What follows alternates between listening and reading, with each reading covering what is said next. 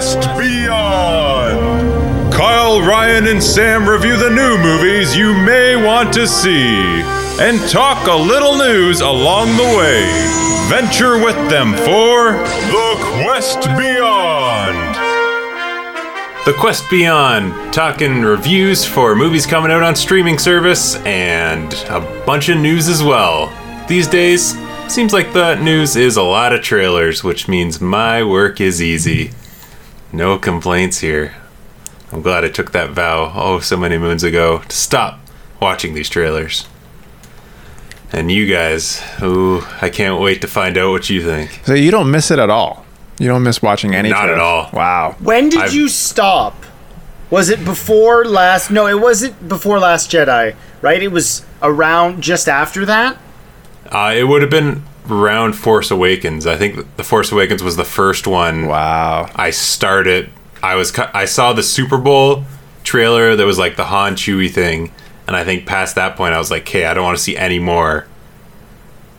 And going from that point, I think is when I started not watching them. I'm pretty certain Sam's been with me for a Star Wars trailer where it's like Lucasfilm, and I just walked out of the theater. Doesn't say anything, just leaves. I'm like, okay. And I'm alone again. Yep. Well, with that, I'm Ryan He dropped his keys. Sorry. Yeah. Jeez. I'm Ryan Starfire. I'm Ben Falcone. Just kidding, I'm Sam. Oh, shit. Who's the king? What the fuck's that guy's name? Oh, yeah, what's his name? The King. I'm Bobby Cannavale? Cannavale. Yeah. I'm the shit cop from Ant-Man. Oh, yeah. Jesus. Just coming after him. I'm Kyle Lugan 17, and I can't. I'm saying I can't do any more bad movies. It's too hard. Well, if you guys can't piece together from this stumbling intro to an episode, we are talking about Thunder Force this week. An old jaunt into Netflix and their superhero verse that they're creating.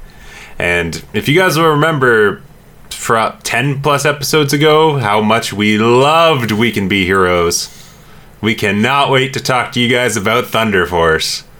But before we get there, of course, we got some news to talk about. There's some trailers, as I alluded to. Let's jump into those first. 3 trailers is what we're talking about today, and we got a couple other little pieces at the end, but let's start on top. As you watch movies that come out, they play trailers for you to start. We'll do the same. We like to be tacky that way.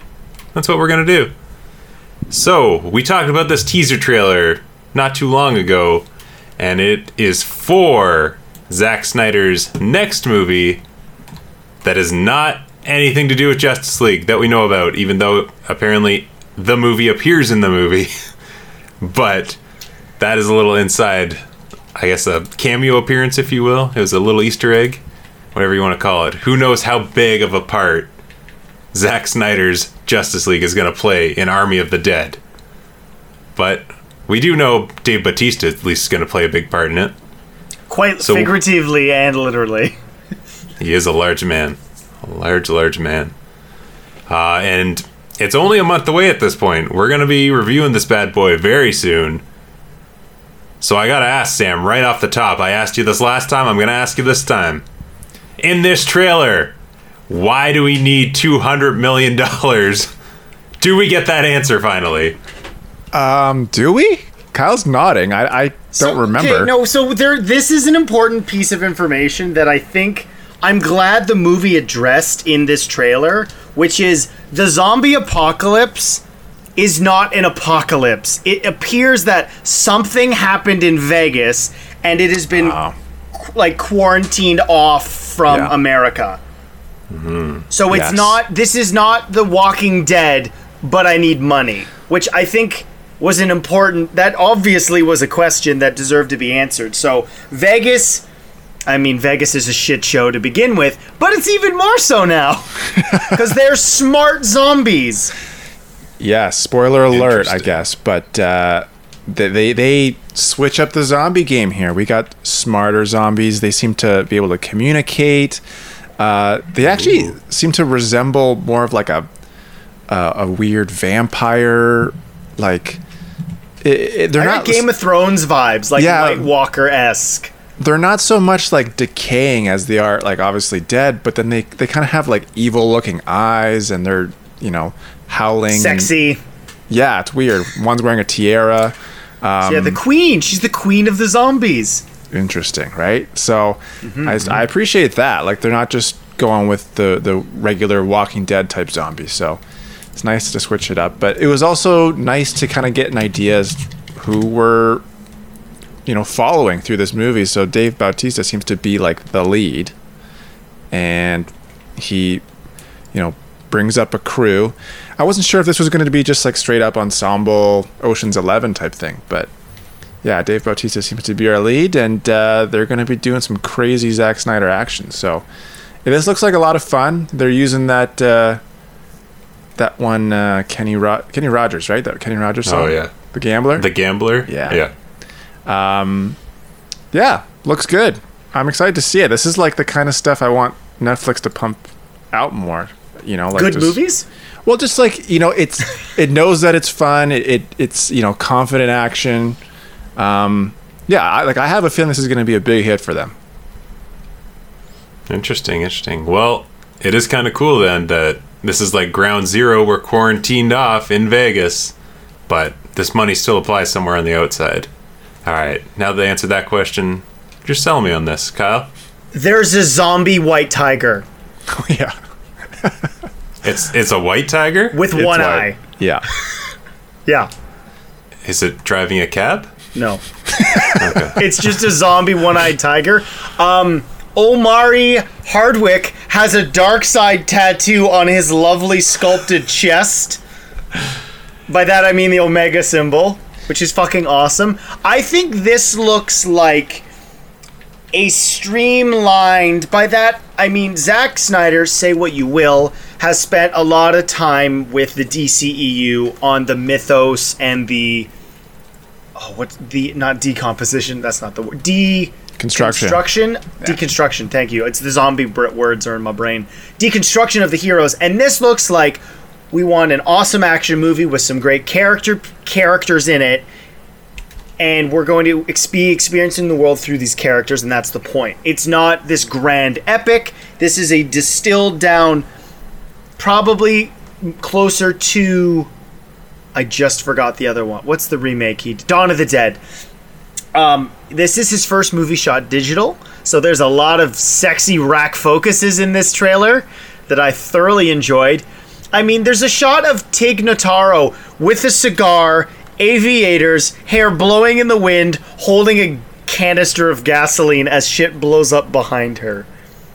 I'm on board for that to begin with, but as it looks awesome, like each character, like you should in a disaster movie, has their own aesthetic, and we're having a different kind of style of zombie things. We are going to be seeing 2 movies with Hiroyuki Sanada in back-to-back months, because he is Scorpion in Mortal Kombat, and he seems to be the guy in charge of why he's the getter, or the setup for this. He goes to see Dave Bautista at a diner and sets this whole thing in motion. So I think this looks like the kind of, I'm not going to say stupid fun, because I think this is just going to be wildly entertaining, jaw-dropping visuals that we expect from Zack Snyder, where it's kind of not unfiltered, but just uninhibited by working with a studio that's constantly micromanaging him. He's been on record saying like Netflix was completely let me do it what I wanted to, which given the shit he had to go through for the movie behind me, Zack Snyder's Justice League, and on my coffee mug,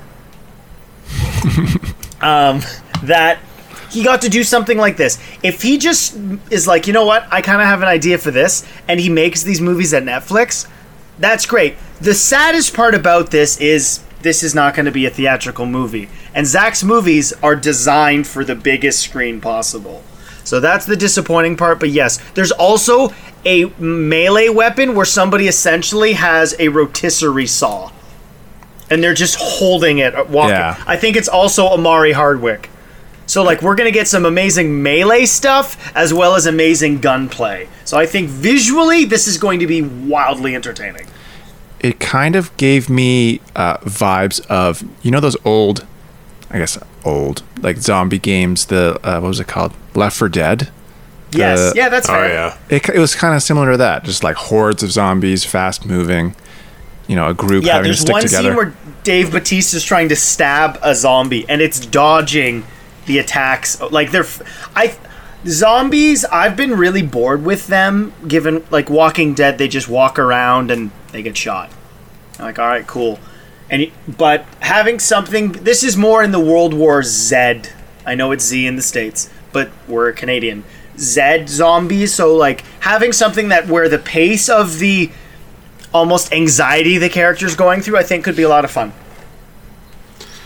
Yeah, it's kind of sounding like the 28 Days Later zombies, because they were, like, quick. Mm-hmm. Like, they could run full-on sprint, so that does add a whole new element of, like, oh, fuck, we gotta, like, hide. It's not gonna be, let's mow down people left and right, so... I mean, I'm all on board with this anyway. As soon as they said Zack Snyder and zombies, after watching Dawn of the Dead, I'm a sold watch on this one, so I can't wait. We're only a month out. May 21st, I believe? Yes. Yeah, May 21st. That's when we're going to get to see this bad boy. And I'll be waiting. For it. Moving on. Trailer 2 to talk about. Now, a few years ago, there's this guy named Samuel L. Jackson. He was a hitman. But, for some reason, a hitman needed a bodyguard. And we got that bodyguard in Ryan Reynolds. This time round, that same hitman has a wife, who we met in the first movie. Now she needs a bodyguard. So why not give it to Ryan Reynolds, too? Salma Hayek is the wife of Samuel L. Jackson in this franchise. The hitman's wife's bodyguard gave us a trailer. And what did we think about it, Sam? It looks funny. I haven't seen the first one, but judging by the trailer, it kind of gives off the tone I assumed that the movies, give off, which is just Ryan Reynolds doing his witty thing. Samuel L. Jackson, I'm sure, just saying motherfucker, every 2 minutes. And then now we're adding Salma Hayek. That's cool. I think this looks like fun. This looks like it's going to be a solid $5 DVD Walmart bin movie. You know what I mean? Like, it's like, that's only $5. That's awesome. I can own that and have a good time. Great. But yeah, I mean, I'm excited to watch it. Like, I like Ryan Reynolds. He does his thing. He's good at it. And I'm always in the bag for Samuel Jackson. So I'm cool with this. Well, with that, we also know that Antonio Banderas is in it, Frank Grillo's in it, and everyone's favorite new villain, Richard E. Grant, is in it. So seems like a lot of villainous faces in this one. Solid cast. Yeah. Kyle, how are you feeling? These are the best disposable movies. And I don't say that to be disparaging. Sorry, I thought I had hit my mute button and then was concerned. In that, this falls into the camp of the Reds. Red 1, Red 2, where you watch it, you had a good time, but you don't care. You completely forget about it later. I am severely disappointed, though. And I will tell you why, listeners and friends. They still, for some fucking reason, have not used that time of my life, and I Will Always Love You. What's the only song associated with the compound word Bodyguard? It is And I Will Always Love You. They didn't use it last time. They haven't used it this time. What the fuck? Have they used it for something else Ryan Reynolds related? Was that in Deadpool or something? Or am I thinking of a different song? No, you know what? You're probably and I think I'm figuring out your brain association. It's because they had a Celine Dion song for Deadpool 2, and her and Whitney obviously are powerful ballad singers. Okay, but it's just, I think this is going to be fun. I totally agree with Sam's assessment. This falls into $5 Walmart.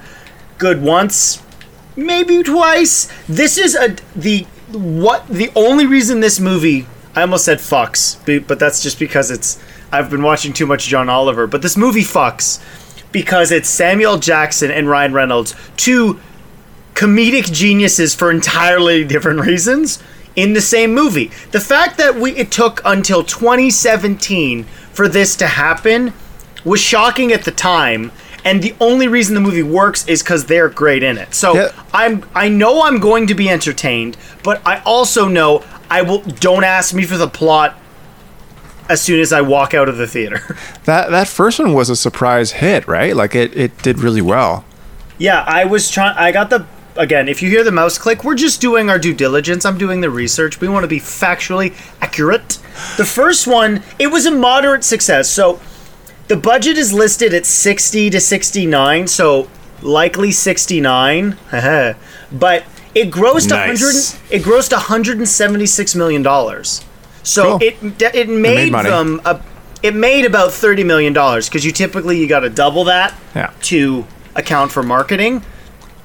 Another thing I wanted to mention was, like I said, I didn't watch the first one, but clearly stuff happened in that one that was probably traumatizing, and the fact that in this trailer they're showing that Ryan Reynolds' character is kind of like dealing with the aftermath of that, and is like seeking therapy, and is like not supposed to be engaging in any kind of action movie-esque adventures, and so like he's trying to stay out of the action, but it seems like whatever, the hitman and the wife are pulling him back in, and he has no choice. So it has a fun premise that like, it kind of makes sense for a sequel, so hopefully it lives up to that. We didn't mention one cast member, which I don't think should go overlooked, and that's Tom Hooper, aka Luther from Umbrella Academy, and Billy Bones from best show on TV of the last decade, Black Sails. Well, there you go. So Kyle's got some extra motivation to see this one. Tom Hooper is a giant beefcake.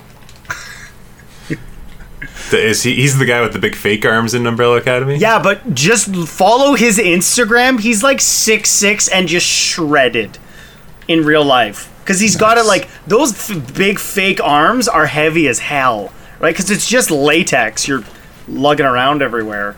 It's like giant Hulk hands. Well, and he's going to be in Resident Evil, the reboot. Okay. Yeah. Right on. There we go. Lots to look forward to from him, and lots to look forward to from Hitman's Wife's Bodyguard. It's fucking tongue twister. Hitman's Wife's Bodyguard. Just, you pluralize too many things, and it just gets hard to say. Yeah, too many possessions, right? That's science. That's what that is. June 16th, and Lionsgate is putting that one out, so we haven't heard, is this one coming on demand, premiere access, is it just going to theater? Those questions are not answered just yet. We'll find out, but June 16th, apparently this one's coming out. So we wait to find out how we can watch that guy. And the final trailer we're talking about, this one probably, I think this one is just theater as well, because they wanted to keep pushing this one back quite a while until they confirmed they could let us all see it on the big screen, because that's what you're all about when you're turning up for Fast and the Furious. And their 9th installment, F9, is delivering more on that too. It's F9, The Fast Saga. Is the official They added title. the Fast Saga to this? Oh, if you look at the poster, it says F9, The Fast Saga. As long as F10 is Fast 10 your seatbelts, I'm happy, but... Oh my god, if that's not used, I will be so disappointed. Because, they need to recover after this one. Wow. Well, Anyway. They broke the cardinal rule, which we've established since Take 3 which is if you have a number in it, you better use that fucking number. Like, Fate of the Furious wasn't enough. It should have been F8 of the Furious. And the fact that they didn't do that doesn't piss me off, but it was a complete missed opportunity. Well, Sam, does this trailer make this movie seem like a missed opportunity, or are you feeling a nice reunion with some family? Oh, what a reunion it is, man. Like, I just want to crack a Corona and just... It's been a long... Yeah, this is insane. Put this movie into the museum. I can't even think of an art museum right now, but this needs to be just like, captured in time and just displayed for all humanity, because this is a crazy franchise, right? Like, this is just, it's wild that every single entry, the franchise gets more and more popular. It's making more and more money. Vin Diesel, you're like a marketing genius, or I don't know what's going on. Okay, Kyle, did it look like in one of the shots that like Vin Diesel looked like they like de-aged him or something, or like they're doing something to his skin? Give me one. There's definitely some skin foolery happening around here. So I'll run it. Do you remember when exactly in the trailer you thought that happened? It was pretty close to the beginning. I want to say. I will keep an eye on it. Is it before or after? Okay, so like, let's just get into the shot, because like, okay. So no, I'm sorry, and I apologize to our listeners who are going to feel like I'm a giant hypocrite, but I think we could all say Fast 5 is the epitome of perfect stupid fun. Yeah. Or dumb fun, where you're like, this is ridiculous, but it's more entertaining than it is dumb, right? So you buy into that. And as ridiculous as it may sound, I am bought into the Fast and Furious movies. I own, I guess currently it is 9 because there's Hobbs and Shaw. Actually, it's Fast and Furious Presents Hobbs and Shaw. But that is the official title. It's so stupid. Okay, but also like they become like more and more self-aware, I think, of what the movies have become, which people will disparage, but that's really hard to do well, right? I like to call it the Zoolander method, which is the first one either accidentally or on purpose knew how dumb it was, and you have to be almost not aware but aware. Like, it's a really fine line, because if you're too like, oh, we fucking got this, you get Zoolander 2, which is unwatchable, right? Like, so bringing Justin Lin back in and seeing like this trailer opens and they're rebuilding the fucking house that blew up in 7, I'm immediately on board. Like, yes please. He's driving a fucking Skyline. Dom doesn't drive Skylines. He drives Chargers. American muscle. All right. Let me. So that like got me. Although like this movie has the. Oh, there it is. Yes. Okay. The first shot of him looking at Brian is weird. I'm gonna crop this image. It kind of looks like right. Those. Wait. No, you just name dropped someone. Is he back in this movie, or is it like stock footage? No, it's his son. Remember, he named his son Brian for his friend that's right. Still alive. Yeah. I thought you meant like Brian. Right, Sam. It's weird, but so they've brought back the guys from the Latino guys who always were gotten each other. But let's not talk about all the craziness, because it is a Tokyo Drift reunion movie. Because Bow Wow is back, Jacob Tobin is back, and Lucas Black is back, and he looks 78 years old. Nice. Which is awesome, but yeah, it's... And obviously they got John Cena, they've got Charlize Theron's back, Helen Mirren. In another bad haircut. Well, yeah, of course. She's got like a bowl cut in this one, Ryan. Oh no! Yeah. I liked the dreadlock look. Yeah, they were like Beckham in early 2000s. So honestly, but here's my thing. This franchise is about family. Don't ask about the timeline for little Brian existing, because it makes no goddamn sense. But what I'm most curious about is not what did Jacob Toretto do to not be considered family, because that will likely be the biggest mystery. Although, I'm in for my boy Sung Kang as Han Solo, because I don't give a shit why he's back. You don't have to pitch me on why the second best character in this franchise is back. If you're curious about number 1, it's obviously Brian O'Connor. Dom is 5th. But how? Justify this to me, please. Because it wasn't like in Fast and Furious or Fast 4, we didn't actually see Letty get shot or blown up, right? It was just Dom's version of maybe what had happened, right? Or Phoenix lying to him. We didn't actually see it happen. We've had 2 movies that showed Han getting blown the fuck up. And I'd say Tokyo was even more... I mean, I know Tokyo technically was the retcon, but it's the same explosion.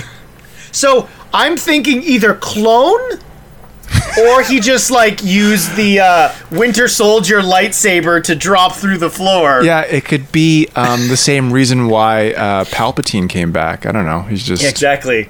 We just need Oscar Isaac in this movie to be like, Han is back. Han is still alive. He's like returned. Justice. He's returned. I just want them to stumble into a big factory and there's a big vat of just lots of Hans. Just Yeah. They have the most powerful electromagnets of all time. So this is what I wanted to say, is that everyone's going to talk about Ludacris and Tyrese in the rocket ship or whatever the hell that was. They're going to space, Ryan. They are going to space. They're going to... I thought that was next movie. They're going to some form of, like... I think what they're doing is they're going to, like, a hidden base hiding in the, like, stratosphere. That's my guess. It looks ridiculous, but they're in, like... They're in, like, Big Daddy scuba suits. Yeah, it looks very homemade. in this car going to... Oh, my God. But what I want, like... I think the star of the trailer is just straight up magnets. Like, they're just going all in on magnets. And cars are getting sucked around and thrown everywhere. And I think we're going to get, like, similar car action as to what the end of Fast 5 looked like, which is just cars flying everywhere because of magnets. Which is awesome. Like, yeah. There's a scene, Ryan, where he's on the car and he flips it on its wheels, activates the, like, attract metal setting. They've got 2 settings. They've got push all the shit away or pull, and he activates it, and the car on... It gets... What? Are you talking about the shot where it gets sucked through the store? Yeah. The car goes like this, and it gets sucked through a store into a truck. And the camera kind of follows like 30 the car. feet. Yeah. And it's just...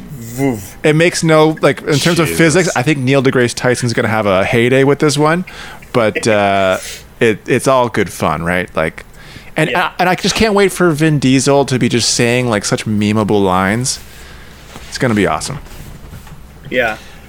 Yeah, I think in a franchise where Vin Diesel has literally stomped the ground and it's shattered, we can let the magnets go on this one. I think that was outdone when The Rock held down a helicopter. Yeah, that was some Captain America stuff right there. Yeah. Oh, man. All right. Well, it seems like the Fast franchise is sticking to its guns, making sure everything is nice and unexplainable, and that makes the most fun. So we got Fast 9, the Fast Saga, then we'll have Fast 10 your seatbelts in the Fast Saga, and then we'll have Fast Homecoming, if they're on brand, and they're gonna be on the nose about it. No, it's gotta be something to do with, like, heaven or something. Because we're ripping off Spider-Man. If we're doing terrible titles, we're going Homecoming too. We're taking it back. Do you guys think for the end of 11 we will get, like, a CGI back of Brian's head, like Paul Walker Brian? Like, this movie. Okay, well, I'm gonna throw wild predictions. This franchise ends with a fucking 30-foot barbecue table in South California, where, like, Jacob is there, Hobbs and Shaw, all the Shaws are there. They finally take Owen. Owen is finally brought back, because he hasn't been back since 8. And it's just everybody outside of, obviously, the villains they've murdered at the table. And I think Paul Walker's family would be like, you can have, like, a shot of him at the table. No, I have a feeling that either King Kong or Godzilla is going to show up. It's going to be Kong versus Dom. Godzilla versus Dom. No, it's Jurassic World, because it's Universal. They're going to fight dinosaurs in 11. Yeah. Dom is going to uppercut punch a T-Rex. Yeah. If it's Kong versus Dom on the basketball court, who you got, Sam? Oh, I got Shaq. Yeah, I got Dom with rebounds. I got him with 3-pointers for sure. Damn. All right. Well, yes.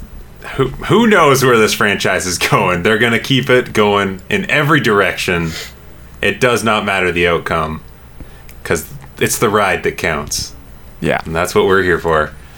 All right, so we got that, and that'll wrap up our 3 trailers that we got for news. But we're not quite done with the news, because we got some casting news to talk about as well. And that is coming from, I guess, back, if you want to go back to our first few episodes, we talked about this announcement in the Disney investor meeting that we're getting more Indiana Jones from James Mangold. That's right, and Harrison Ford is back, and we might know who his, I guess, co-star will be in this one. We don't know who she will be playing, Shia LaBeouf. but we do know. Yes, she will be playing his son.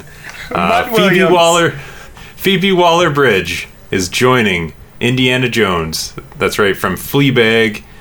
She was the voice, apart with Donald Glover in Solo. They will be reteaming up for Mr. and Mrs. Smith, the series. So she's starting to... Her star, which has been taken off, is really getting injected with some big franchises here. What do we think about her opposite Indiana Jones? And does she play English? Or do you think she goes something more villainous? No, she should play British. You know, I think this will be great because she'll play off well against Indiana Jones in that I think she'll... I mean, if I'm assuming anything, is that she'll be like... she'll match him in like intelligence and just like know the history of whatever they're looking for. But for someone to maybe just to acknowledge how ridiculous Indiana Jones can be, you know, like maybe if there's going to be some self-referential humor in there, which I think she is somewhat known for, it would be cool if they inject that into the franchise somehow, or like just because like I don't know, I'm assuming the last one that Harrison Ford is going to do. If they're able to kind of like comment on just the legacy of this, that would be an interesting take, and I'm assuming that's what they're going to do. I'm actually just really curious as to how Harrison Ford's going to do any of the action. It's just probably going to be stuntmen and face replacement or something, because right, like what he's going to be hopping on boxes and cracking whips. Like, what's happening here? Let's give him credit because he actually was somewhat decent in physical action scenes in Blade Runner 2049. Yeah, fair enough. Yeah, he's not in terrible shape. It's the running that's the problem. He's not De Niro, where like Harrison can still clearly throw a punch. Yeah, because he's probably still doesn't throw punches. He throws kicks. What are you talking about? That's true. Well, okay, can I tell you what I would love? And if they don't do it, it's totally fine. But what I really would like from this franchise, and this is going to sound ridiculous, but I actually think it might be cool to end the story in this way, is Kingdom of the Crystal Skull, for much as a dumpster fire was kind of a throwback to the first one, right? I think it would be really interesting if we got a kid from Indiana Jones that we liked. And you know who we could have had a kid with was Willie Scott in Temple of Doom, because that happened before Raiders of the Lost Ark. And I want Randall Park as grown-up Short Round. That's what I want. I could see them doing that. Because you need people who are not 80 years old, right? And if anything plays to the legacy of Indiana Jones, it's how he's affected this small Chinese boy's life. So I have a lot of faith in the movie because of James Mangold. Like, new blood is obviously what this franchise needed. And if we're talking about titles, this will just be called Indiana Jones, and then the S will be a 5. That is some Fast and Furious shit right there, and I don't. They always do the subtitle. There's always something. I know. Subtitles make the most sense in terms of selling it because people don't have to be worried about it. But I thought this was a movie we weren't going to get because this was announced in 2013. And, yeah, with Indiana Jones, it's a long title, too. It's not just one word. We're going to get 5 or 6 words describing what this is about. So What do we think? They've got to push it to... I think the max you can really realistically push it to is the 60s without it being patently ridiculous. Well, we've tried for aliens. We've done Nazis. Yeah. What are we going to be fighting this time? They can go to like a Mayan temple, right? And you can do a bunch of like El Dorado. He hasn't been to El Dorado. That would be kind of cool. Well, I guess they did the aliens with Kingdom of the Crystal Skull. So that movie's so fucking forgettable. I don't know, like Atlantis maybe? Sure.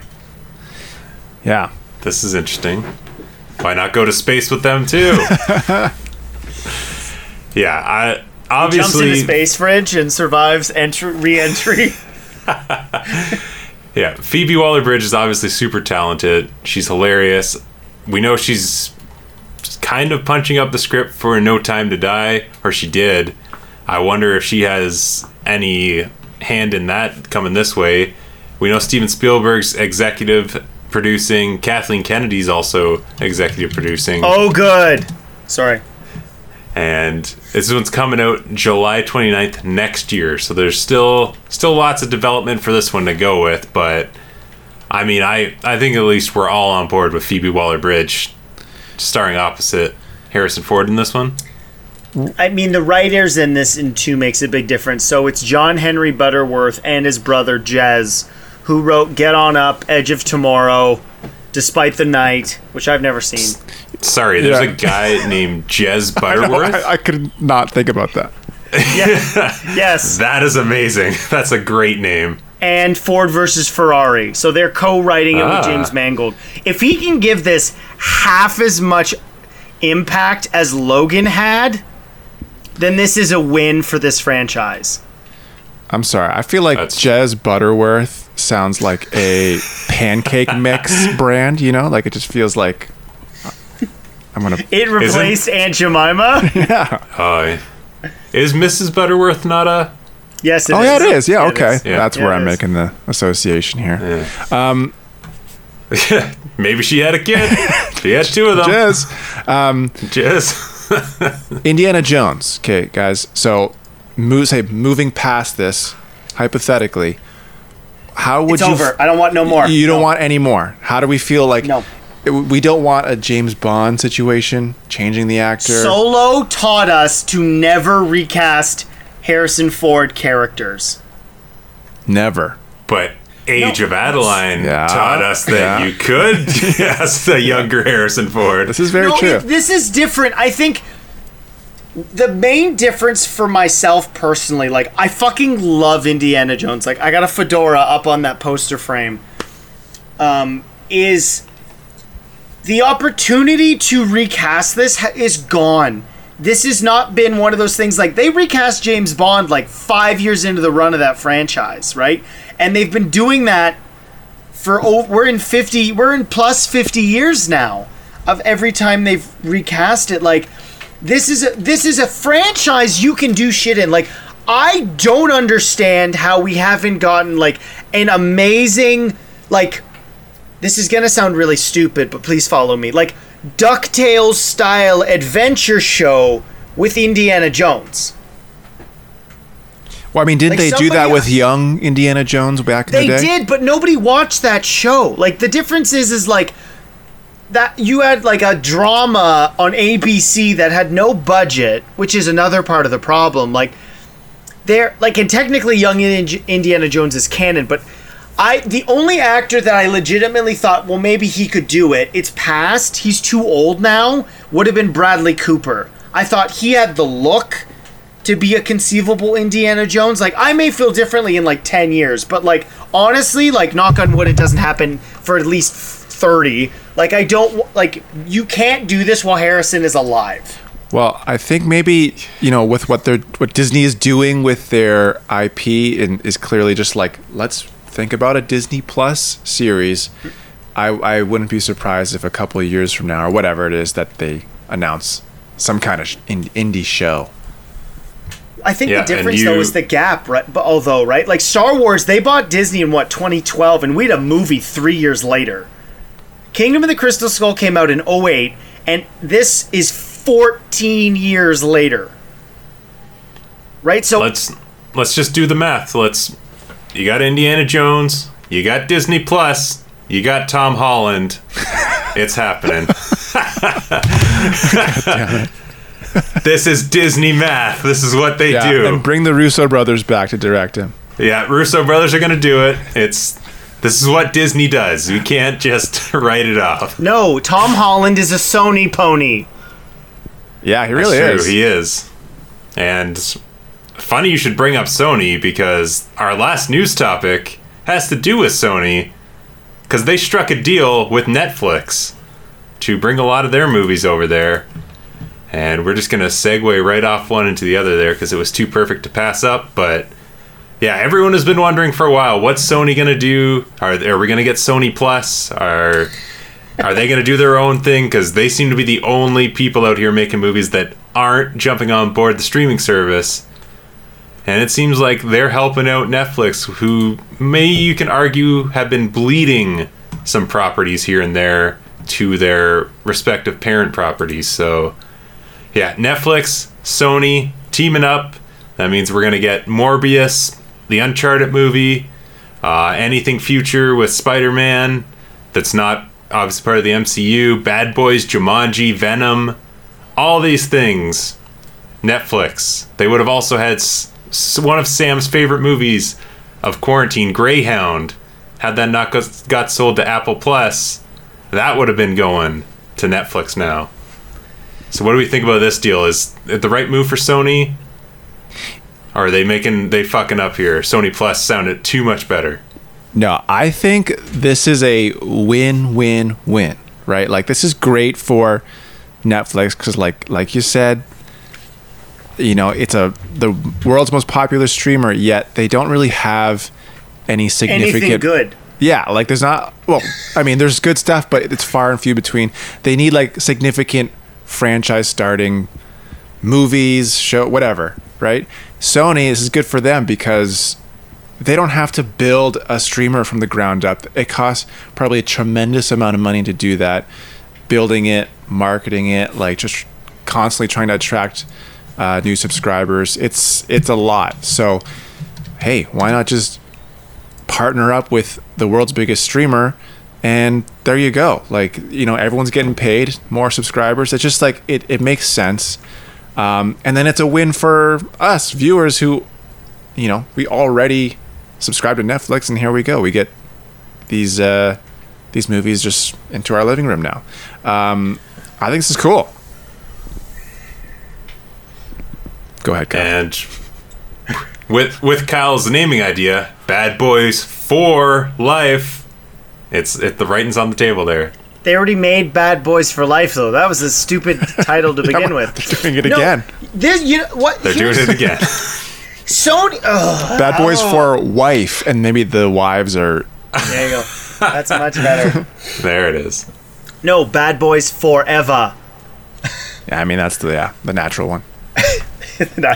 Here's why Netflix is doing this, because if they didn't spend so much fucking money investing in garbage content, they wouldn't need these blockbuster movies. Like Fuller House, let's give 7,000 seasons to this pile of shit. Or this fucking stupid ass movie we're gonna review. Let's give Adam Sandler $100 million and just, like, you would be better, Netflix, to just shit on your money and burn it. Because if I had to pay for Netflix, I would have canceled it a long time ago. This doesn't bring me into the service. Like, this is good for consumers who want to have better content, but I don't know if you guys saw that poll where it's like 39% of people think Netflix has the best content.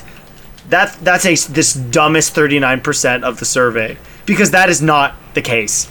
They only had to take the survey for 2 minutes, so it's... Well, no, but show me that in award-winning content, show me that in critically reviewed content, in quantity, or just show me, like, ask me somebody in the street, be like, what's the best show you want? It will not be a Netflix show. The only reason people use Netflix is because there's so much of it. It's not a good streaming service. Like, the golden age of Netflix is long gone. If I had to pay for any of them right now, it would be Prime. Yeah, I mean, like, it's it's one of those things by where that, sorry, I mean if I only have one of them, it would be Prime. I feel like, Netflix obviously, carved out the path for what these streamers eventually are.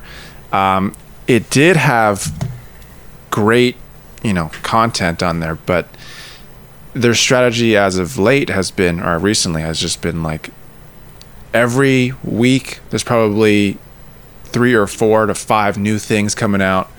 Now we got the top 10 in your region, so you can see what's popular. They're just like constantly trying to take up conversation just in the world, right? Like just, we're dropping new content, tweet about it, they want the subscribers. So I agree, like quality isn't the aim here. It's just bringing in the numbers, right? So hopefully this move with Sony, which is a company I think that has quality content, this will reignite that strategy. The golden age of Netflix, as you said, like their best point in time was everyone else's content were mixed on theirs, and then they just had sprinkled nice little original stuff in there, like Orange is the New Black, you could say was one of them. Like those type of properties were all throughout it as well, so there was always kind of stuff to jump between.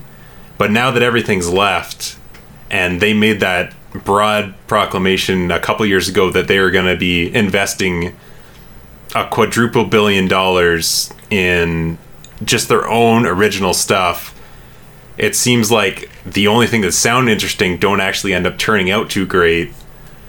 So I guess securing something like this at least says that they'll have some more options. I agree with Sam's first point of it's a win-win-win for everyone involved in that thing. Like Sony, you could argue they're not having the best track record as of late, and some of the things they do are questionable. So for them, it works out. Netflix, as Kyle mentioned, might not be the strongest streaming service currently. It bolsters them a little bit back to the way they used to be. And yeah, we literally, if we already have a Netflix account, or we can somehow view it, it's great for us. We just get more stuff that's coming out. Like, yeah, I want to watch Venom 2 on this. Why not? Let there be carnage. Oh, so much carnage. Yeah, that's gonna win all the awards next year. If Suicide Squad can do it, so can Venom.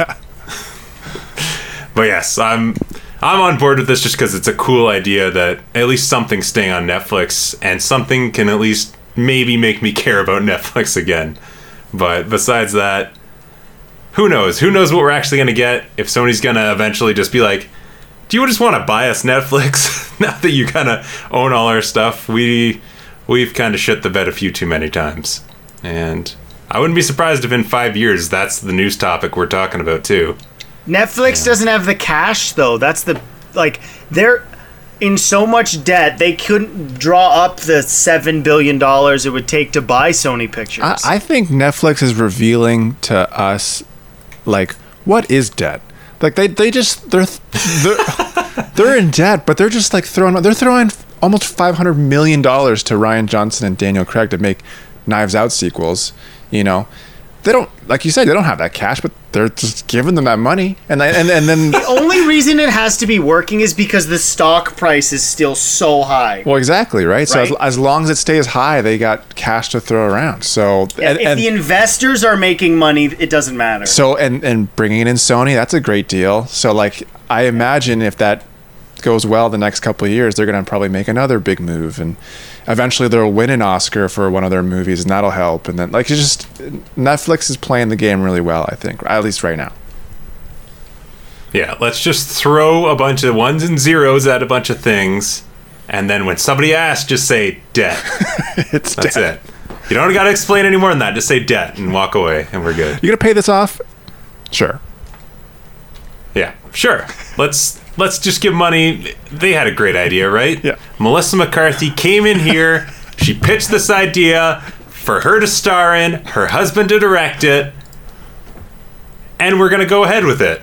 And you know what? We're going to go ahead with that too, because that's what we're going to talk about next. Because we're bringing up Thunder Force.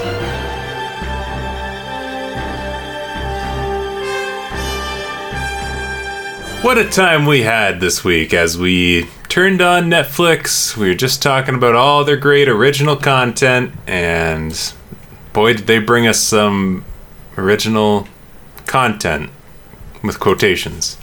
Because Ben Falcone and his superstar wife, Melissa McCarthy, had another idea. They've, as you know, have had a pretty brief track record of like Tammy, The Boss, Life of the Party, Superintelligence. They've had a few run-ins together on the big screen, and Thunder Force was no exception, as it brought the superhero elements that we know and love from Netflix. Go back to We Can Be Heroes, and you will see. This time they roped in Octavia Spencer. I believe Bobby Cannavale was in a previous one with them, as was Jason Bateman. And surprisingly, Palm, is it Clementif? Yeah. Mantis. As we know as Mantis, yeah, from Guardians of the Galaxy. She played a villain in this one, but on top of that, Sam, what is the whole story behind Thunder Force? Well, there is a story behind Thunder Force, and here it is. In a world where supervillains are commonplace, two estranged childhood best friends reunite after one devises a treatment that gives them powers to protect their city. It's interesting. That's something. That was. Did you write that, Sam? No, I didn't. That's IMDb. That was more succinct than the actual movie. I'm impressed. That's actually very true. I'm impressed. Well, with that, and the excitement, as you could tell, that is just literally vibrating off of us. What did you think of Thunder Force, Sam? Without spoiling any more of Thunder Force. No spoilers. Okay. Well, just right off the bat, without a doubt, this is the worst movie we've reviewed. And I'm very confident that this is the worst one. I think what I witnessed on screen was some form of crime against humanity. So I think they should put Ben Falcone and even Melissa McCarthy in jail. I think they should just put them in jail. And they should. This movie is a hate crime to cinema. They should think about what they've done, because this is no good. Now, Sam. Yeah. Godzilla vs. Kong. Yeah. Malcolm and Marie.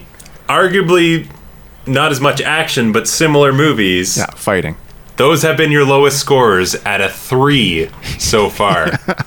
And I honestly... Are you equating this in that party? This makes me regret giving those movies those low numbers. To be honest with you. Like this, I'm like, wow, it can get worse. At least those movies, as bad as they were, they just failed at doing like an idea. Like they had something there and they just fell short. This one, I just think like from the get-go was just never a good idea. Like there was not a good starting off point here. It didn't fail in the execution. I think it just failed in its premise alone. Like it's just not interesting. It doesn't follow through on any of the decent story points it has. Basically it tries to be an action movie in its superhero elements, and naturally tries to be a comedy with Melissa McCarthy, but it 100% fails at both of those things. It's so dull and doesn't I feel like it just doesn't try hard at all. Like say last week's review we did Cherry, and that was a movie that was trying hard every single second it was on. This movie is like doing even less than the minimal you'd expect from a movie. It's just, what happened to comedies, guys? I'm so confused. Like there's at least modern comedies, and let's highlight these Melissa McCarthy and Ben Falcone team up movies. They're just not funny, and a lot of the time it seems to be relying on Melissa McCarthy just riffing. It seems like she's just kind of doing her thing while the cameras are on. And the script for this was probably Ben Falcone Octavia is. Spencer says Something. Melissa, honey, what are you gonna say? We'll make up on day. Yeah. This. Olivia says, Melissa, what are you gonna say? We'll make up on day.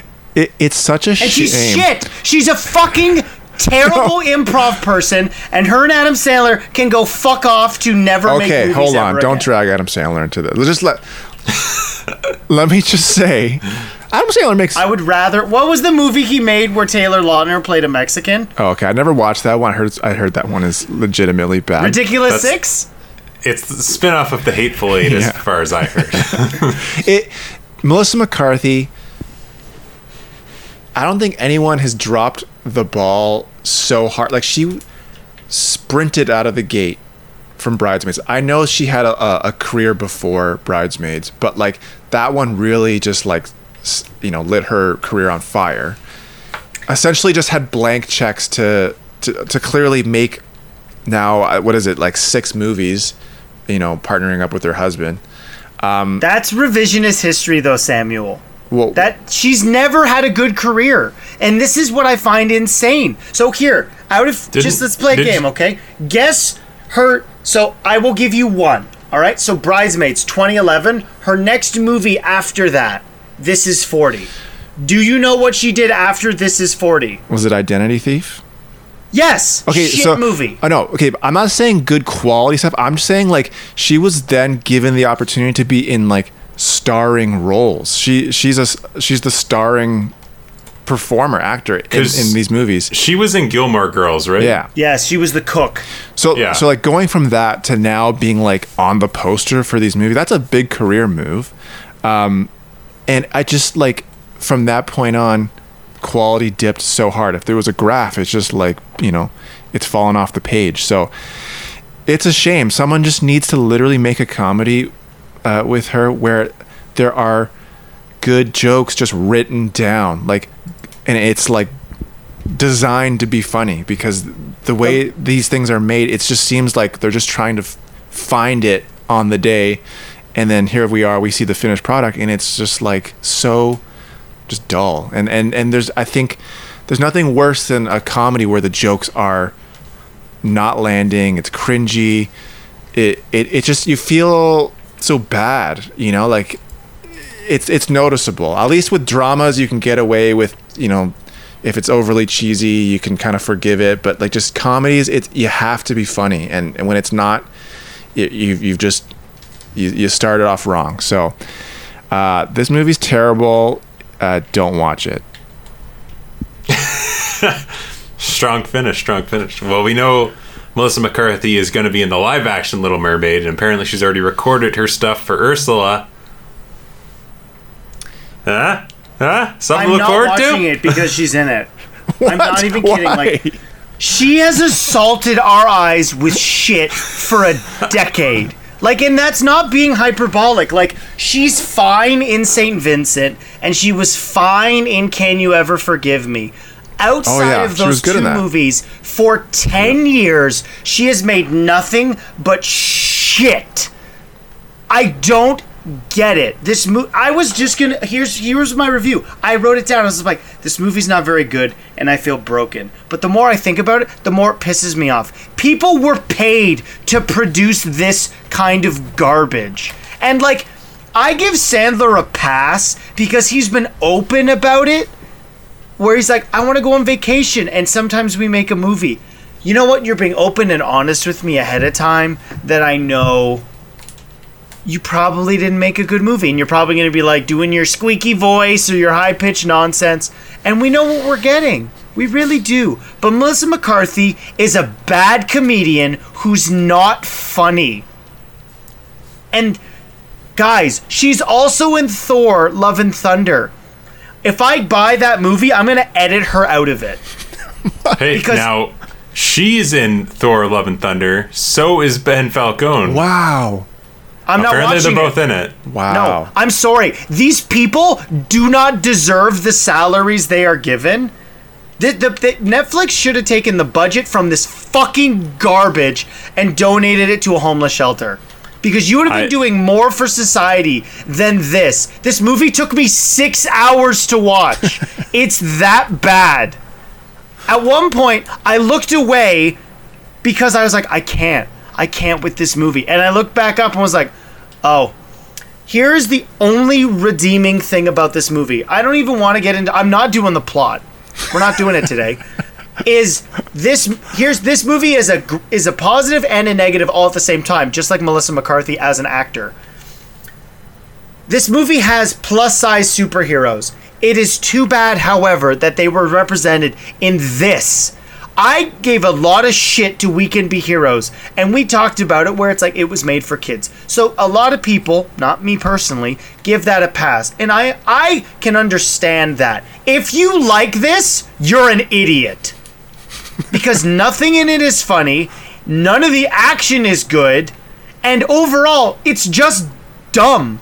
Like, it's the worst thing I've seen in a decade. Because it's supposed to be funny, and none of it is funny, even by accident. Like, The Room is the best, worst movie ever, because it is hilariously bad. This felt like somebody was sticking toothpicks under my eyes at every opportunity. It makes no sense. It's not funny. They're playing fucking Fortnite and doing the floss. We thought that was an old joke in Endgame, which came out 2 years ago. I am tired of bad movies. I'm pulling a Sam Audible. If the next movie, I mean, No Man Land, I don't think is going to be bad. But the next pile of shit we start, I'm pulling my McLennan, and I will not finish it. Because this was so bad. Yeah. And the fact that they got millions of dollars to do this is a crime against movies in general. This is the double-edged sword of Netflix not supervising, productions. Just like, okay, just give us a finished movie. Dislike button. No. Like, you can't dislike anything anymore, so you just get paraded with this garbage. Like, let me check. I just want to confirm that is the case. It's in the top 10 because people are probably falling the fuck asleep. It was number 1 when I watched it last night. It's currently number 2. Well, but you can't dislike anything, so there's no content moderation. Well, hopefully people base their opinions on what we're saying right now. So Octavia Spencer has an Oscar. Yeah, true. Ryan, what's the deal? Bold flags have been planted in the ground, and I haven't even said if I like or dislike this movie. Because I think you're either on board the Ben Falcone, Melissa McCarthy train, or you're not. And I'll be honest, I am on board the train. I do like their stuff. I like Melissa McCarthy. This movie is not a good movie. It is very bad. It is very poorly executed. I do like the simple humor sometimes. I like the physical humor that she commits to. I know she's heavily inspired by Chris Farley. He's a big influence on the comedy that I like, so I do understand where she's coming from. It's easy to ingest for me. And a lot of people hate on Ben Falcone for throwing himself in these movies and having these cameo roles. I kind of like it, because you know what? If I was in his position, I would do it too. I would totally go in my own movies. So I can completely see what he's doing, and I'm cool with it. Have your fun, man. If you're getting millions of dollars to make these movies, go for it. But with all that in mind, it's a bad movie. It feels so poorly cared about. It's super predictable. There's very small amounts of jokes that actually land, if you would say any of them land at all. It's cliche after cliche of the superhero genre. And like, how many cliched superhero movies have we watched over and over? Most of them are the same movie recycled with a new package. This one felt like the laziest versions of those just thrown together. Like, you could really tell they don't like superhero movies, or they don't care about them, and it really feels like it's inspired by people that don't like or don't care about superhero movies. So I'm struggling as to why this this was a movie that we had to make. Like, they had to make. I like their more just really weird person in a strange situation movies. Let's go off that. We don't need to add action movies to it. Like, The Heat that she did with Sandra Bullock, really liked that one. Had a really good laugh about that one. Buddy cop movie. It's a time-tested theory that just works. The story works. It's hard to fuck it up. Superhero movies, it's all about the action. You occasionally just get a sprinkle of a comedy thing and just... No. They tried to mix too much together, and I feel like they didn't care enough about what superhero movies are actually usually focused on and what usually connects. So I figured it was going to be bad. I think we all knew it was going to be bad. But somehow I was still let down going into this one knowing it was bad. So I think with that, we all did not like this movie. Fair to say. That's fair. Yeah. I think it's a resounding unanimous decision. Even Sam, who when Kyle and I hate it, we can be heroes. Sam did try to stick up for it and try to make sense of that movie. And it was not even his lowest rated movie. There was like at least some kind of intention there. They knew their audience, right? And then that's what we're saying is like they're trying to go for the superhero audience here, but yet they're bringing nothing new to the table. So, just put them in jail already. Noodles. Where is Noodles, Netflix? Right? The guy had stretchy arms. Just throw him in there. But instead we got a different kind of arms, which we'll talk about in our spoiler territory coming up here after the break. But I think with that, watch Thunder Force at your own risk. We are not necessarily recommending it at this point in time. But if you want a little bit extra, if you want to be spoiled on it, if you're on the same boat as us or you don't care to find out, here come the spoilers for Thunder Force.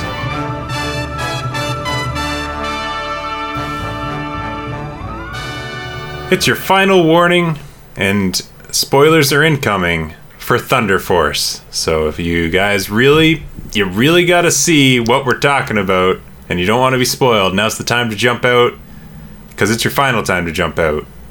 Thunder Force spoilers incoming right now. Melissa McCarthy, her superhero name is Bingo. That's right. Heavy shit. The Hammer. It's the Hammer. Yeah. That's right. Octavia Spencer's is Bingo. You guys probably didn't even know because you just got spoiled on it. I'm fucking you around so hard right now. Okay. I may have made the movie better with that. Bingo. Okay, so Melissa McCarthy's the Hammer because she has super strength. Yeah. Octavia Spencer is Bingo because they just said that name. I mean, her superpower is invisibility, but Bingo is just like, it's supposed to be funny. Am I correct there? Because it's Zorro. Because Zorro was his name. Oh, ha, ha, ha. It's pretty crazy as to how little they use the invisibility superpower for anything, right? Like, it doesn't really come into play, like, at least importantly at all. Like, if you think back. It's they set it up like they're childhood friends. They got a falling out, and then now that they're older, you find like Octavia Spencer, her parents were geneticists. They were trying to figure out a way to create superheroes to go against the miscreants, who are the supervillains. So there's only supervillains, people fucking around. They're trying to create some sort of super soldier serum so that they can fight back. And it goes all the way to Octavia Spencer as a kid till she's a full-grown adult. She creates this serum that's going to give herself super strength and invisibility. Until Melissa McCarthy decides to come back, she needs to bring her to their high school reunion. And she gets injected with the first dose, which is the strength. Octavia Spencer takes the invisibility. It's done in like the least clever way possible. It's just like her fumbling in the room, like, oh, what's this? What does this do? Oh, this is a light switch? No, it's not. And then like, you know what? And then it just injects her in the face.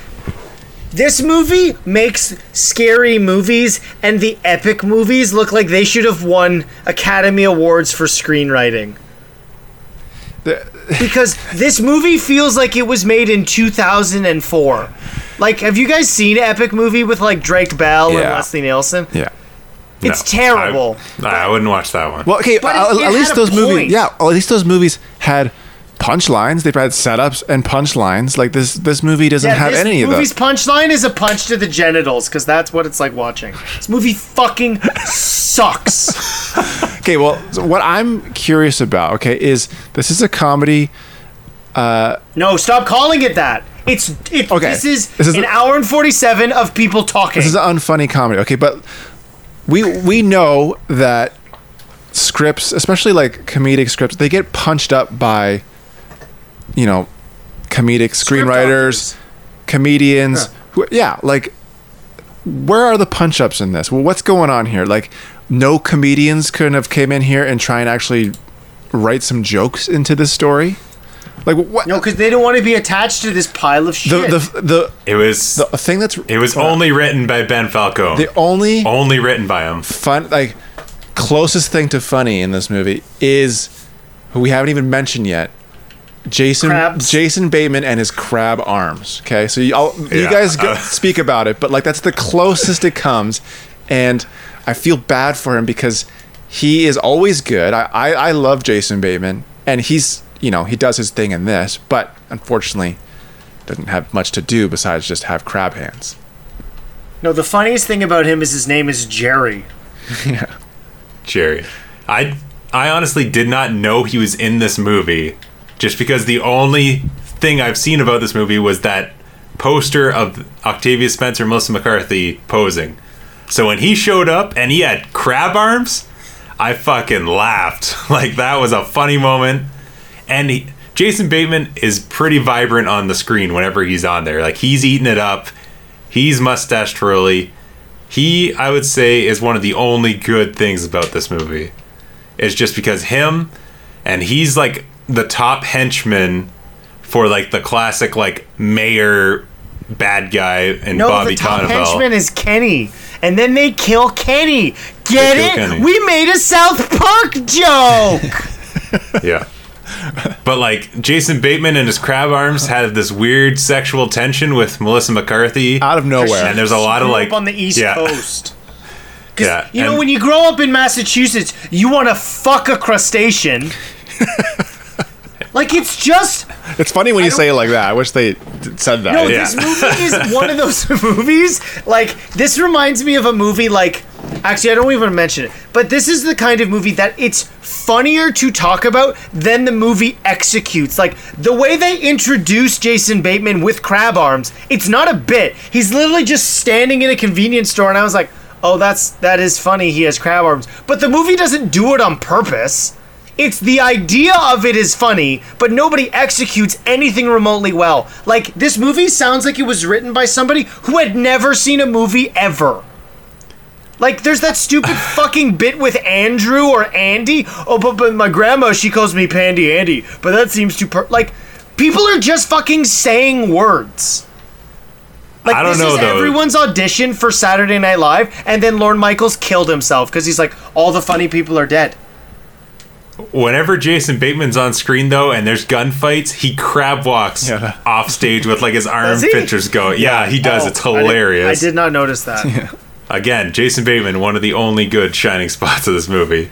Because he plays it straight, and he's always good as like the straight man, and he's playing the straight man with crab arms. It's ridiculous. I enjoyed when he had his hands ripped off. Yeah, that was good. I laughed, but I don't think it's supposed to be funny. I think it is. I don't, because there's like dramatic music. Like, this movie doesn't know what the fuck it is. Yeah, but they make a lot of jokes with like him holding Melissa McCarthy's hand and she starts rubbing butter on. Like, they make someone's gonna eat those. Though. Someone's gonna eat those crab hands. But it's not none of this is played up correctly. Like, it's not disgusting, but she's not like. I'm trying to figure out a way of wording this because I don't want to insult anybody. But she's not playing it up like it's sexy. She's just like butter. And you're like, okay. Like, is this supposed to be a weight joke? Is this a food joke? Like, and then it stole the fucking bit from Deadpool 1, or is it 2? When did he get... They both did. Where he's got tiny crab hands on his crab arms. So it's like, this... Okay. This movie gets 0. So I don't want to talk 0. So real quick. Unprecedented. -5. Okay, -5 for Kyle. So we've harked on the movie just not being funny, and I think that's understood. But I think where it also fails is that everywhere they have this arc, they have this story where there's this kind of lost friendship between Melissa McCarthy and Octavia Spencer. They reconnect and they become superheroes, blah blah blah. But I feel like after they become superheroes, they kind of just like lose track of that arc, and there really isn't much to like, so what happened, what did they gain, it just becomes solely about this mayor character and like the king. I just feel like they lost track of why, like, where this movie even started was with their childhood friends, and then moves into superhero shit. But like it doesn't have a firm grasp as to like its central story, which is another crime against humanity. So again, there put them in is jail. no arc though. Well, right? That's what I mean. Like, there's no arc. We get them as friends for 8 minutes. The only reason I know that precisely is because when I tried to watch this last night, I was like, no, and then turned it off. And then they're not together. And then we get the training, and at no point is there a long enough period of the movie where you're like, oh, they're like, yeah, Thunder Force. That's like 5 minutes. And then, they don't even use the superpowers in a smart way. Like, at the very end when she grabs the bomb, like, why would she have died? She has super strength. You've shown she's bulletproof. Like... Also, why doesn't she grabs it, throw like the bomb out the fucking window? There's the bomb that's gonna blow up the big building that they're in, like everything. The mayor's tower or whatever. Yeah, instead of just busting out the window and hurling it into the air with her super strength, she decides to dive about 15 stories into the big pool out front and like land in it. And then they try and play up the dramatic moment of, did she survive? Well, and the daughter shows up with super speed. Yeah, we forgot about that part. Yeah, super speed. She's fast.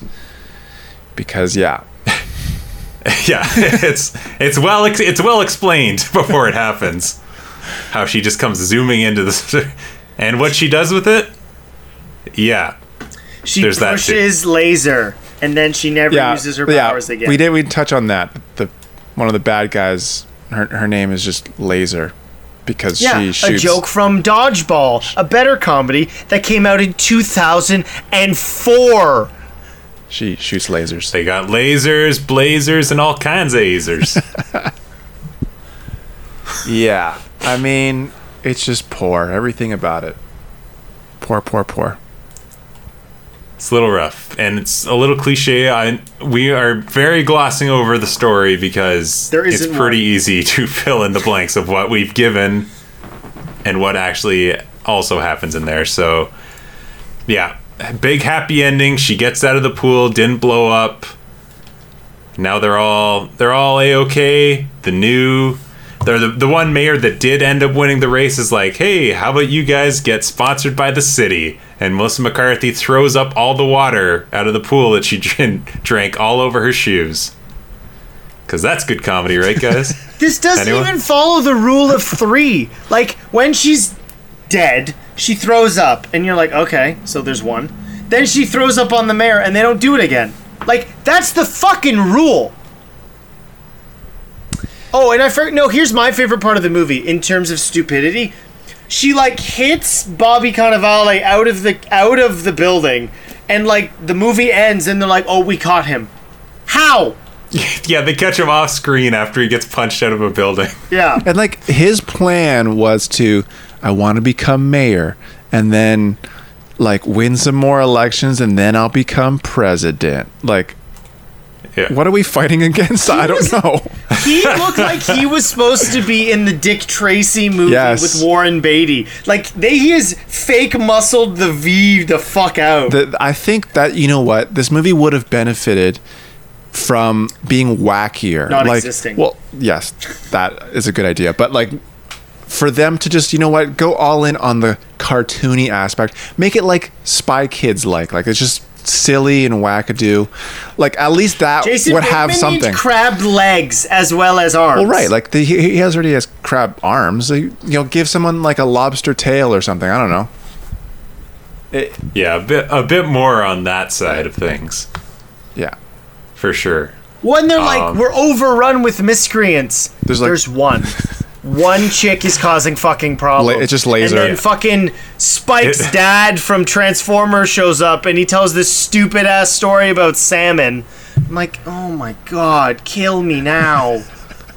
It literally is just like the mayor, Palm Clementeith, and Jason Bateman, and that's the group of miscreants that's terrorizing the city. And they're talking about it. Yeah, they're talking. Well, were they even miscreants though, or are they just henchmen? They're just dudes. The best part about this movie is that Ben Falcone plays Kenny and he gets killed by what's his name? What's King? The King or whatever. The King. The King. It's not so hard to just say the in front of it. It's 3 fucking letters. Oh ha ha, Bobby Cannavale. Go back to vinyl. Oh wait, it got Don't drop the. Okay, it's not cleaner.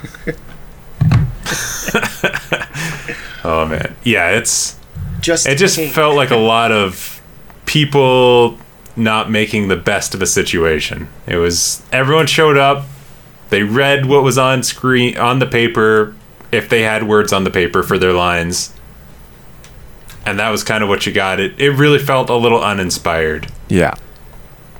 And I feel like the biggest drop was something Kyle mentioned, was the best thing it had going for it was none of the protagonists were prototype ripped white guys named Chris. And they also dropped the ball on making that a point as well. Mm-hmm. So it feels like anything important, they kind of were like, no, what do those Marvel movies do in this situation? Let's try and do that. Like, it felt like they just kept, instead of trying to make it their own, try and go back to the prototype that exists already. So it didn't feel like We Can Be Heroes, at least. Like, it did not feel like it was in that universe, which I was secretly hoping Netflix was like, we're making a superhero universe. It doesn't feel like it's in that at all. That doesn't mean it's not as disappointing, though, at all. Thank God Sony is bringing in the superheroes for Netflix at this point. Yeah, absolutely, eh? I'm more interested in that now. But yeah, stay away. Just let it be forgotten. Don't make it go back up to number 1. I don't want Thunder Force 2. Oh my god. I don't want Thunder Force. Imagine. I mean, if they're making We Can Be Heroes 2, someone's talking about Thunder Force 2. This honestly makes We Can Be Heroes looks like it's, Citizen Kane. And that's not hard. That wasn't hard at all. Oh man. All right. Our stupid lightsaber fight we made like 5-6 years ago is better than this. That's true. Because there was a story. That's true. Let's send it to Netflix and see if we can get a movie made. Oh Christ. Oh man. Well, before we send it to Netflix, let's put a pin in Thunder Force and let's let you guys know when we take it to the Rickman scale what it's going to get. So that's right, our patented Rickman scale in honor of the great Alan Rickman. You can do 0s, you can do 10s, you can do 0.5s, and at the end you'll get an average of our 3 individual scores to make up how many Golden Rickmans Thunder Force is going to get. So Sam, we're throwing it to you. You've made a lot of bold claims so far. We've went over a couple of your lowest scores. Where's this ranking up to Malcolm and Marie and Godzilla vs. Kong? Your lowest so far on the Rickman scale. I was gonna say, and you gave We Could Be Heroes a 4.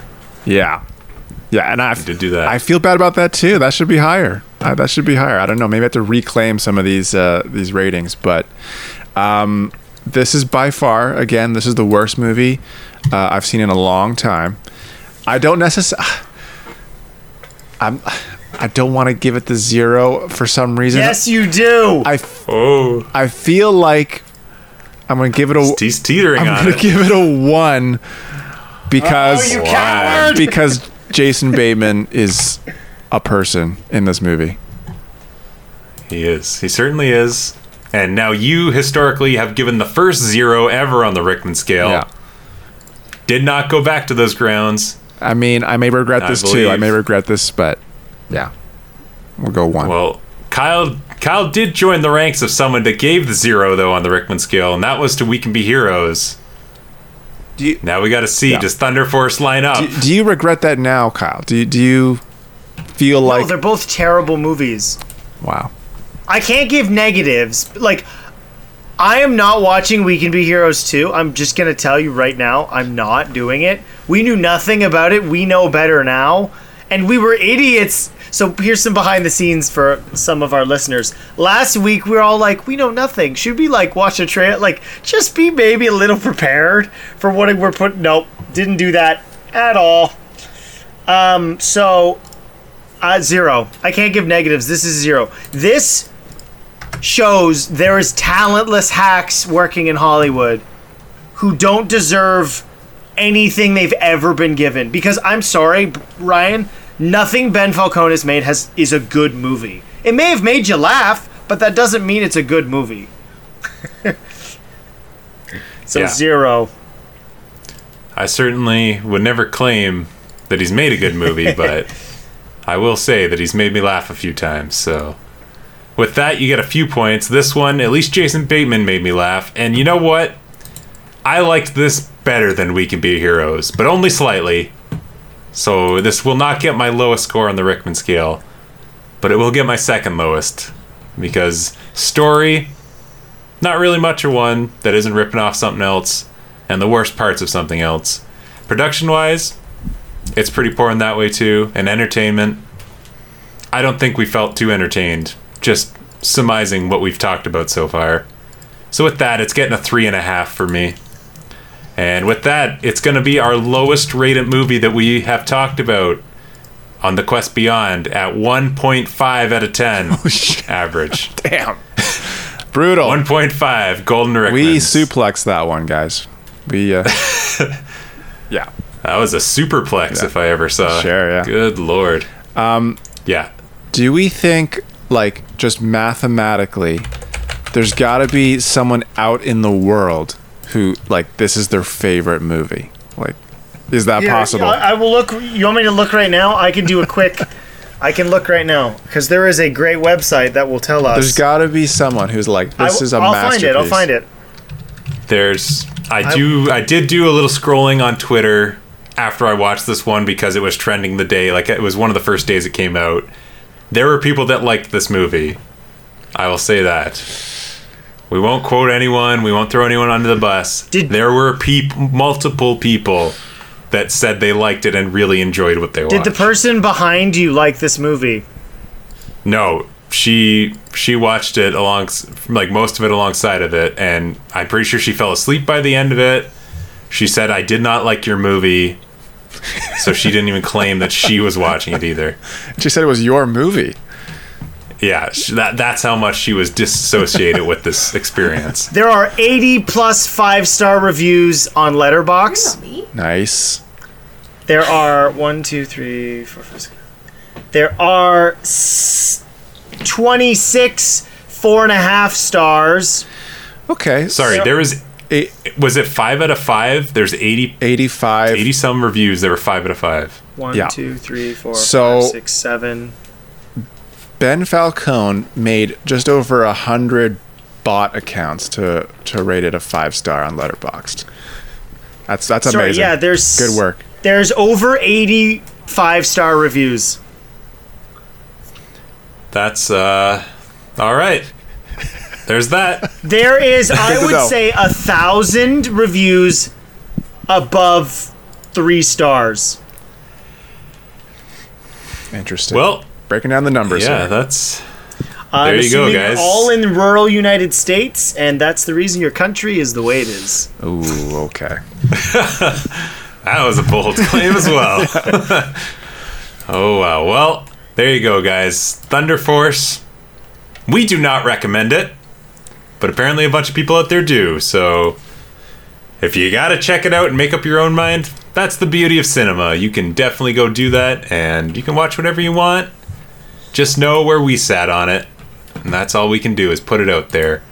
And with that, we look forward to next week, and one of the, I would probably call it the front runners to take the Academy Award for Best Picture, in Nomadland, is coming out on Disney Plus.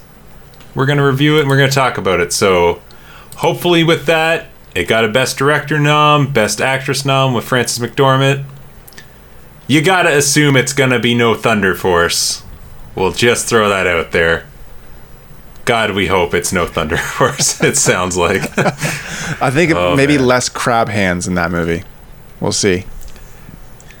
I hope fucking more crab hands, to be honest. Oh, man. All right. Well, with that, we'll talk about Nomadland next week. And any news that pops up along the way. We've been in heavy trailer season, so we'll see if anything else comes out that I don't have to talk about next week as well. Because, boy, is that the best part of the news for me. Do you watch the trailers afterwards? Only if, like, I'm very curious. Like, usually it's with, like, superhero stuff that I'm like, oh, I wonder how they marketed this scene and stuff if they use this footage. But most of the time, I just leave it. There's a scene that we didn't talk about in F9 where Han is talking, but it's clearly one of those things where it's footage from another scene, and it's like this. Like, picture my mouth not moving, and he's like, I can't even do it. But he's like, I'll say it. So he's like, boy, it's great to be back. And the character's like, I was like, how did this make it in this trailer? Gotta love voiceovers. Did you noticed that, right, Sam? I did, yeah. When They de-aged Vin Diesel. They're dubbing Han's lines. They're just off the rails. Loving it. I couldn't believe it. Oh my god. Fast 9, more like Cherry 2, am I right? Oh my god. Oh, that voiceover? Come Butthole on. shots. That was a funny tweet that you did of he I guess chiseled his way out of Shawshank. Yeah, I knew I recognized that shot from somewhere. It's one of the best movies Nailed ever. it.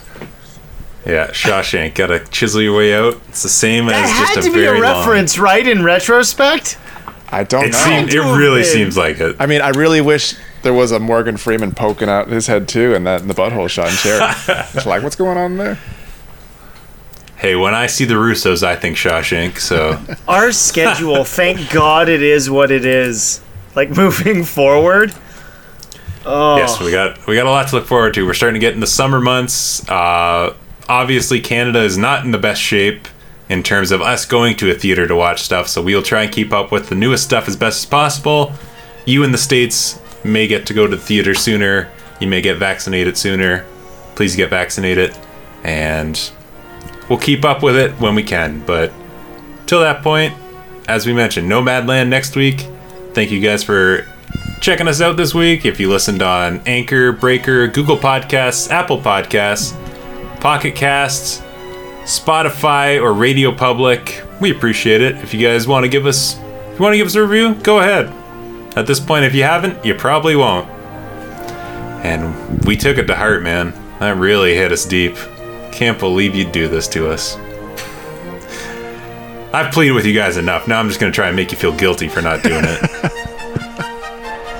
All right, we'll catch you guys next week. Nomadland.